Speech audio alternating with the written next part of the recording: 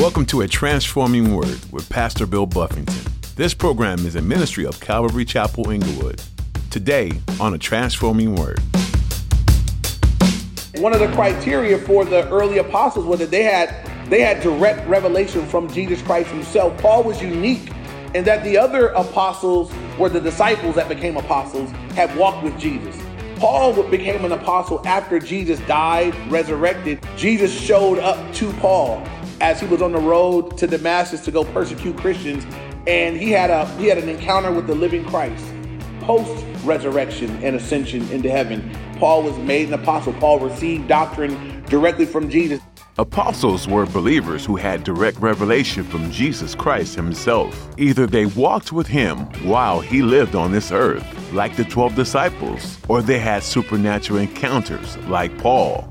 This means that apostles had firsthand, inspired, accurate teaching from the one true source, Jesus Christ, the Son of God. Today, Pastor Bill tries to understand why the Corinthian church had such a difficult time listening to and living by Paul's teachings. What other credentials did they want? Now, here's Pastor Bill in the book of 1 Corinthians chapter 9 for today's edition of A Transforming Word. Look at 1 Corinthians chapter 9. A brief, recap to bring you up to speed. Last week, obviously, we covered chapter 8. And Paul is dealing with this Corinthian church. They have a lot of problems. It's a carnal church. And a lot of this letter, Paul is correcting some wrong thinking that they had. Will be dealt with in chapter 8. And I have to bring it up because chapter 9 ties right into it. Paul was dealing with the fact that there be weaker people in the body of Christ, what he calls the weaker brother. And Paul says, him being somewhat more mature, he's like, I won't stumble. You know, they had a big issue back then on people eating meat that had been sacrificed to idols. Paul said, as a mature believer, I know that an idol is nothing and that meat is on discount and that's what I'm going to eat. But if eating that slice of prime rib is going to stumble my brother, Paul said, I will never eat meat again if it stumbles you. And Paul was walking in a greater law, the law of love. Yes, I have liberty to eat whatever I want, but if it would stumble you, I love you so much, brother in Christ, sister in Christ, that if this would damage your walk with God, I'll forego that in order to be a blessing, in order to be an example to you. So that carries right on into chapter 9. Now, we're going to touch on what is for some people a hot topic. We're going to deal with giving in the church. And for you guys that are with us for the first time, I always feel this way. I'm like, man, every time we get to giving, I look out like, man, all the new people are going to be like, I knew it. I knew that's what they want to do. And we just go through the Bible, chapter by chapter, verse by verse. As it comes up, we get into it. Now what Paul is doing in the beginning of chapter 9, they were challenging Paul's apostleship and his authority. The Corinthian church was so carnal that even when God sent them a man of God, Paul had been responsible for leading many of them to Christ and ministering to them. They're now challenging his authority, and it would have had to been a real discouraging place to minister, I would think. You know, I don't know if I walked here and I mean all the whatever sacrifice goes into to being pastor and overseeing a group, and for you to walk and be, I don't even think you called. I don't think you're supposed to be here. And it's like, but I am. And Paul's having to argue with them like, hey, guys, I am called. And that's how chapter 9 starts. So look at it. Paul says, am I not an apostle? Have I not seen Jesus Christ our Lord? Are you not my work in the Lord? And so the first three questions are rhetorical. Paul says, am I not an apostle? I am an apostle. And one of the criteria for the early apostles was that they had direct revelation from Jesus Christ himself. Paul was unique in that the other apostles were the disciples that became apostles, had walked with Jesus. Paul became an apostle after Jesus died, resurrected. Jesus showed up to Paul as he was on the road to Damascus to go persecute Christians. And he had an encounter with the living Christ. Post-resurrection and ascension into heaven, Paul was made an apostle. Paul received doctrine directly from Jesus. That's the strength of apostleship, is that this isn't secondhand information. It's not like I read a book and I'm relaying to you guys my studies from the book. An apostle at this time was someone that could say, I got direct connect. Jesus Christ himself told me the doctrine that I'm telling you. So it's not convoluted. It's not like, well, my pastor said and your pastor said. That's why an apostle had great authority. They were given it directly from the Lord. You guys follow me? So it's interesting today. I don't have time to go into it, but a lot of pastors are wanting to call themselves apostles. I just would just say this about that. Many of them will say they had an encounter with God and God showed himself to them and and it's, in some cases, it's just a pastor is not big enough, I'm a bishop. A bishop's not big enough, now I'm an apostle. Now there's a senior apostle. Next it'll be the great senior apostle. And it is titles, men get weird with titles. And that's why we're going to keep it simple here. Whenever we gather, and I say this all the time, but whenever we gather together, the big deal is who? And there'll never be a bigger deal than Jesus. And we're going to keep it like that. Amen? So we're not tripping off of, if you call me Bill or Pastor Bill, I'm okay.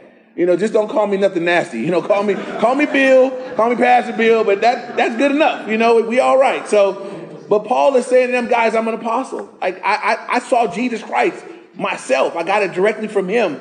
And are my work in the Lord? I minister to you guys. And in verse 2, he says, if I am not an apostle to others, yet doubtless I am to you. For you are the seal of my apostleship in the Lord. Paul says, if I'm not an apostle to some other groups, I definitely am an apostle to you guys. And what Paul is saying is he had a personal hand in ministering to this group and ministering to them in an apostolic way. So Paul said, there might be some other groups that can deny me my authority, but not you guys. I've been ministering to you guys in this way. And verse 3 he says, my defense to those who examine me is this: do we have no right to eat and to drink? And this is the issue that Paul's getting ready to deal with. They were so immature and their treatment of Paul was so poor that Paul had decided that even though I have a right as an apostle, as a minister to this group, they should take care of my needs. They should be caring for me financially. They should be providing for my food and my necessities.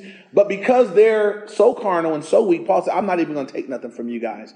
And maybe you guys can relate. There may be some of us here, maybe you may have time where you have a financial need, and there are people that you're like, I wouldn't even take it from them because they act up so bad. There's some people that, they'll rub it all in your face. They'll be on Facebook talking about, I just had to loan her rent money again, and there's some people that you just like, I just won't even deal with you. It wouldn't even be a blessing, even though it'll get me out of the jam. You so carnal, and what you would do with it is so terrible, I'll pass.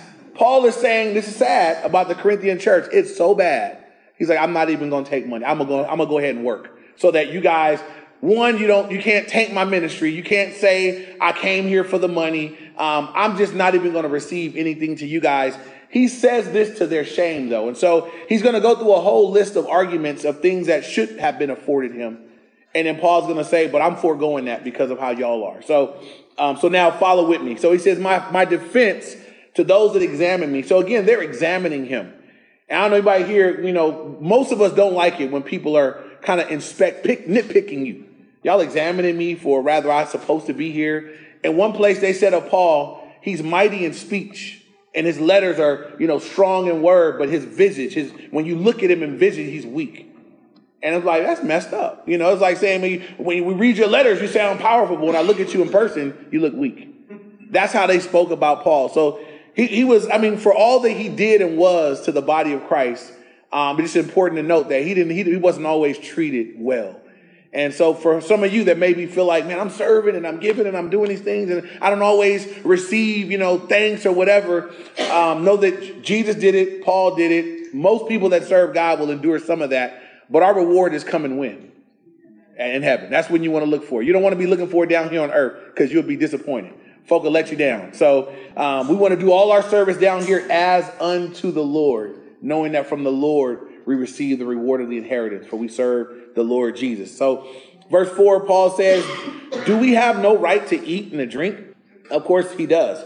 Do we have no right to take along a believing wife, as do also the other apostles, the brother of the Lord and Cephas? So the brother of the Lord would be James, and Cephas is another name for Peter. I just throwing this out there. This is not part of my study, but for the Catholic Church that made Peter Pope and that don't allow their priests to be married, and Peter's supposedly the first Pope.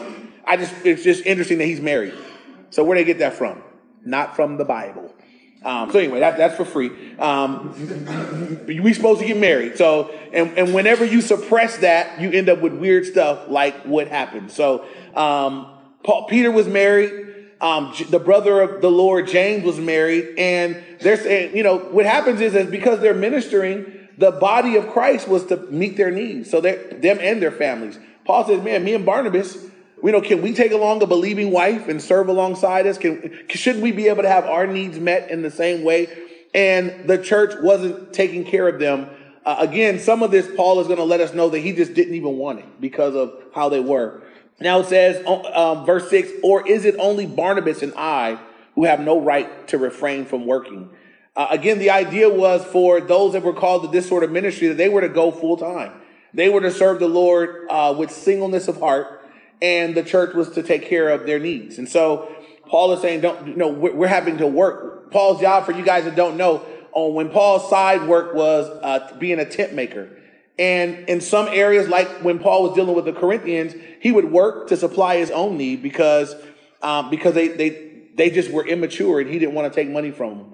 But in other areas, and I'll give you some verses later, but when he was dealing with the church in Philippi, Paul thanked them for taking such good care of him. He thanked them for their love gifts and for ministering to him his practical needs. And so in some places, Paul would receive. But we see that the Corinthians were in such a place that Paul said, man, I'm not even going to take nothing from you guys. So verse 7, he says, he gives 3 examples, 3 analogies. Whoever goes to war at his own expense, nobody. Who plants a vineyard and does not eat of its fruit, nobody.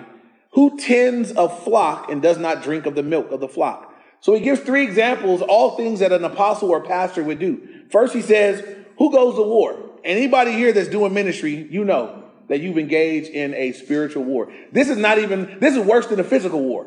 In a physical war, you got to go. You can see the enemy. You got to get busy and watch yourself. In a spiritual battle, you got enemies that you can't see. You have to be praying. You have to be watching. Paul said nobody goes to war at their own expense. If you go to war for the United States of America, they buy your weapons. They provide your training. They provide your clothing. They provide for your housing and everything else while you're going to war for them. Paul says nobody goes to war at their own expense. They're taken care of by those that sent them to war. The analogy he's making is that as a minister, I'm going to war for you guys. You guys are supposed to be taking care of me. Then he says, who plants a vineyard and doesn't eat of the fruit of it? Nobody. You plant a vineyard, you go out there and grab you a handful of cluster and, you pop you some grapes, make sure it's legit. Paul says, I have a right to it. I planted it. I tended it. I kept it. I pruned it. I'll go out there and receive of the fruit of it.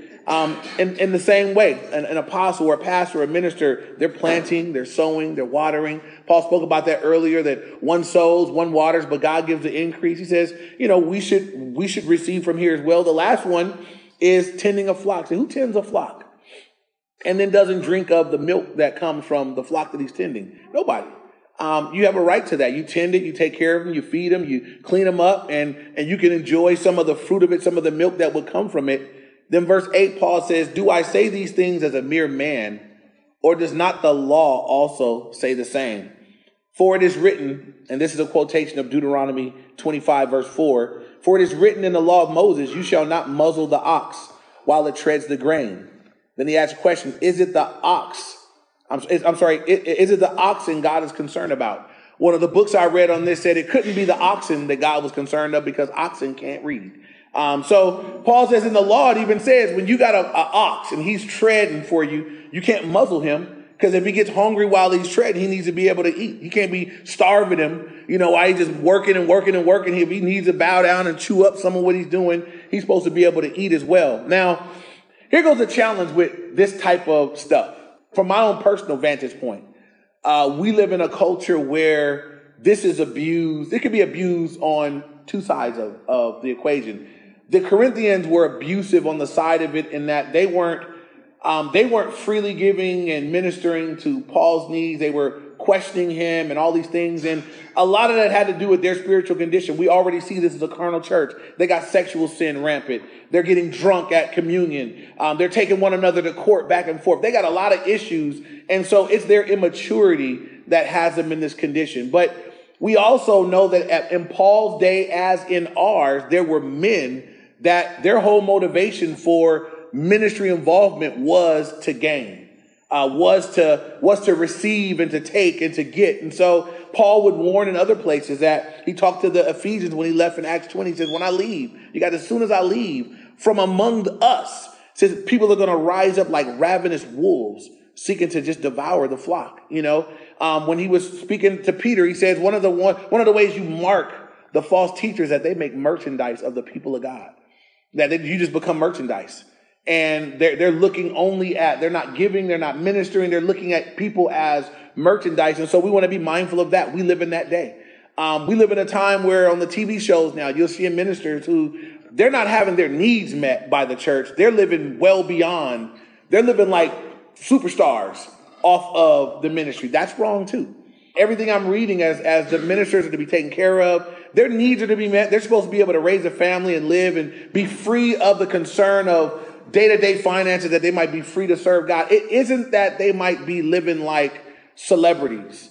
And there's a thing right now, and it's all over social media, it's all over the internet, but there's a pastor that he got caught doing, things he should not with God's money, and they videoed, and they're asking him, like, why do you need such extravagant things? Why do you need a Bentley? Why do you need, why did you spend $5,000 at the Gucci store? And you're listening at this man not skip a beat on the camera, say, well, when I go on my engagements, I have to present myself a certain way, and I have to have, these bags and these suits and these coats and whatever. And I'm looking at this just thinking, this is a non-believing woman questioning him. The world is watching it now because the video's been plastered everywhere. And this man is sitting there defending every point. I need that sort of car. I can't just show up in anything. I can't fly regular airlines. I'm too big of a deal. I got to have my own personal thing. Seriously, this is a supposed man of God. And I believe that people will see stuff like that and say, non-believers will see something like that and be like, see, that church, that's all it's about. And they get stumbled by it. And so what happens, this is the flip side. This is where I stumble as a pastor. I've seen so much of that and would want so bad to not be seen as that I would say the first 3 years that as we planted the church, I would avoid these teachings. I would avoid teaching it the right way because I'm like, man, I would just glaze over it. And I remember at one point, speaking to some of the guys that I'm accountable to, they're like, man, that's you being unfaithful with the word. You have to teach it correctly so people know. And so these are uncomfortable things, where because of the abuse. But what I want to do for us is make sure that we have a right understanding. It is the church's responsibility to care for the pastors as the church grows. I came from what would be considered a mega church. And I see the benefit as the church is faithful to give and everything else. Well, there were pastors that were able to be brought on staff full time to care for other parts of the body. And what it did was, instead of having a staff of pastors that work full time in the world and they do the best they can between family and work to give what they can for the church, that's the best that they can do. You had a guy that his full time job is to minister to the youth. That was my job. So those youth had activities and they had things planned. That was my job. I got paid full time. My family was taken care of. I was there every day coming up with activities, working on Bible studies, planning outings, getting venues secured, planning things to do with them so that those kids, the kids at that church, those youth had more available than what would be available if that were not the case. There was a children's ministry pastor. That was his full-time job, to be there, making sure there were teachers and materials and curriculum and everything else so that the children's ministry was banging. There's a benefit to that, but that's provided by that body as they give. And we're a smaller church. As we grow, understand that that's the heart, that as you guys are faithful to give to the work, it enables us to do all the things that we believe God's called us to do. In the Old Testament, as God set up the priesthood, God told the priest, your job, you don't get an inheritance in the land. I am your inheritance. Everybody else gets lands. All the children of Israel, every tribe got their lands and portions. You guys, Levites, priests, I'm your inheritance. You get me. And so, well, how are we going to live? How are we going to eat, Lord? They're going to give to me. You guys are going to receive it. There are going to be things that are offered up to me. And there's a portion of what they offer to me that I'm going to give to you, that you and your families will be taken care of. So now the priests and Levites were enabled to do their function as the people were faithful to give. And there were periods of time where the people stopped giving. The Levites, they were out there farming because they didn't have, the people weren't giving. And so Nehemiah had to come in and get it squared away. And he came and, he whooped the people into shape. Nehemiah was a gangster leader. You got read Nehemiah 13. He put hands on folks, I can't lead like that today, but it was very effective. You know what I'm saying? He got it back in order. and got them priests back doing what they were supposed to be doing. So back here, verse 10, Paul says, or does he say it altogether for our sakes? For our sakes, no doubt, this is written, that he who plows should plow in hope, and he who threshes should hope. In hope should be partaker. And so the one that plows would, have hope that he's going to receive from the work that he's doing. The one that threshes the threshing floor for the wheat, he's going to be able to receive from that. He's going to thresh in hope. Verse 11, he says, if we have sown spiritual things for you, is it a great thing if we reap your material things? Paul says, if I'm pouring into you guys spiritual things, is it a big deal? Is it a great thing that I would receive from you guys material things? And like I told you guys, if you're writing notes, write down Philippians chapter 4, verses 15 through 19. I'm going to read it to you. As Paul is challenging the Corinthians and not receiving, I want you to listen to what he wrote to the Philippians who were giving to him. In Philippians 4, 15 through 19, Paul said this, now you Philippians know also that in the beginning of the gospel, when I departed from Macedonia, no church shared with me concerning giving and receiving, but you only. So Paul says, when I first got going, you guys were the only ones that were looking out for me in that way, in a giving and receiving sort of way. Verse 16, he says, for even in Thessalonica, you sent, and once again for my necessities. Not that I seek the gift, Paul says to them, but I seek the fruit that abounds to your account. See, as they supplied for Paul to go out and be available to minister, the fruit of that ministry, they would also be recipients. As we send out missionaries, maybe I can't go to Zimbabwe, but somebody else is going with the gospel, and I'm saying, I'll give some money to help you go. Well, those that support them financially, you're partaker now with them. You partaking of the fruit that comes from their mission, their serving in that way. And so Paul says, I don't seek the gift, but the fruit that abounds to your account. Indeed, I have all and abound. I am full, having received from Epaphroditus the things sent from you, a sweet smelling aroma, an acceptable sacrifice, well pleasing to God. And notice that verse is the context of when Paul says, and my God shall supply all your need according to his riches and glory, which are in Christ Jesus. A lot of people like to quote that verse that don't give, that aren't faithful with the resources God has given them. I just think context is so important. Paul says to a group that was caring for him that he might go forth with the gospel. He says that you guys are faithfully given to me. He says, I'm confident my God shall supply all your needs according to his riches and glory, which are in Christ Jesus. And it is true that as we make God a priority and we make the things that matter to him a priority, we can trust that God, we've been a good steward. We haven't squandered what you've given us. We've made sure to give back to your work. Then now I look for you to take care of whatever lack I have, wherever the things don't measure up, whatever don't lie, we look to you from that point. But when you haven't participated in that process, I don't know that we can apply that. I can't apply that verse to someone who's not a part of, they don't give. They don't participate in the process of God in that way. So back to 1 Corinthians 9. Now he says in verse 12, if others are partakers of this right over you, are we not even more? Nevertheless, we have not used this right, but endure all things, lest we hinder the gospel of Christ. So Paul says, man, other people are receiving from you guys. We should be even more, right? But he says, but nevertheless, we have not used this right. We haven't used it. We endure difficulty. We endure all things. Notice he says why? Lest we hinder the gospel of Christ. It's because of their immaturity. And so this is a direct tie-in to what Paul said last week. Last week, Paul said, if eating meat would stumble you, I won't eat meat. This week, Paul is saying, if taking your money is going to hinder you from receiving the gospel I'm preaching, I won't take your money. I'll work.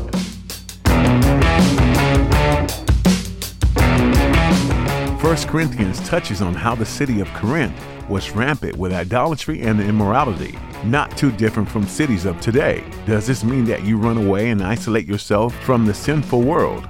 No, but Paul's letter did communicate that as a Christian, it's important to live a life that's upright and pure before God, even in the midst of a dark and sinful world. When the pressure is great, your opportunity to contrast the dark with light can be even greater. How does one do this with all the influences pressing in? keep looking to the Word of God for direction in all things.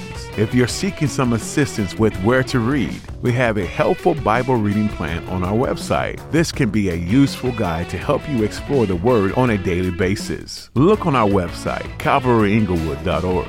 Thank you for tuning in today to A Transforming Word. Next time, Pastor Bill will continue teaching through 1 Corinthians. Before we go, we'd like to ask you to prayerfully consider supporting this ministry financially. Any amount is appreciated. These teachings are broadcast on the radio and help spread the good news of the gospel. That's a powerful thing. If you'd like to find out more about how to support A Transforming Word, go to calvaryinglewood.org or donate through our app. We're so thankful for your support, and more than anything, we hope this ministry has been and continues to be a blessing to you. We look forward to joining Pastor Bill again next time, right here on A Transforming Word.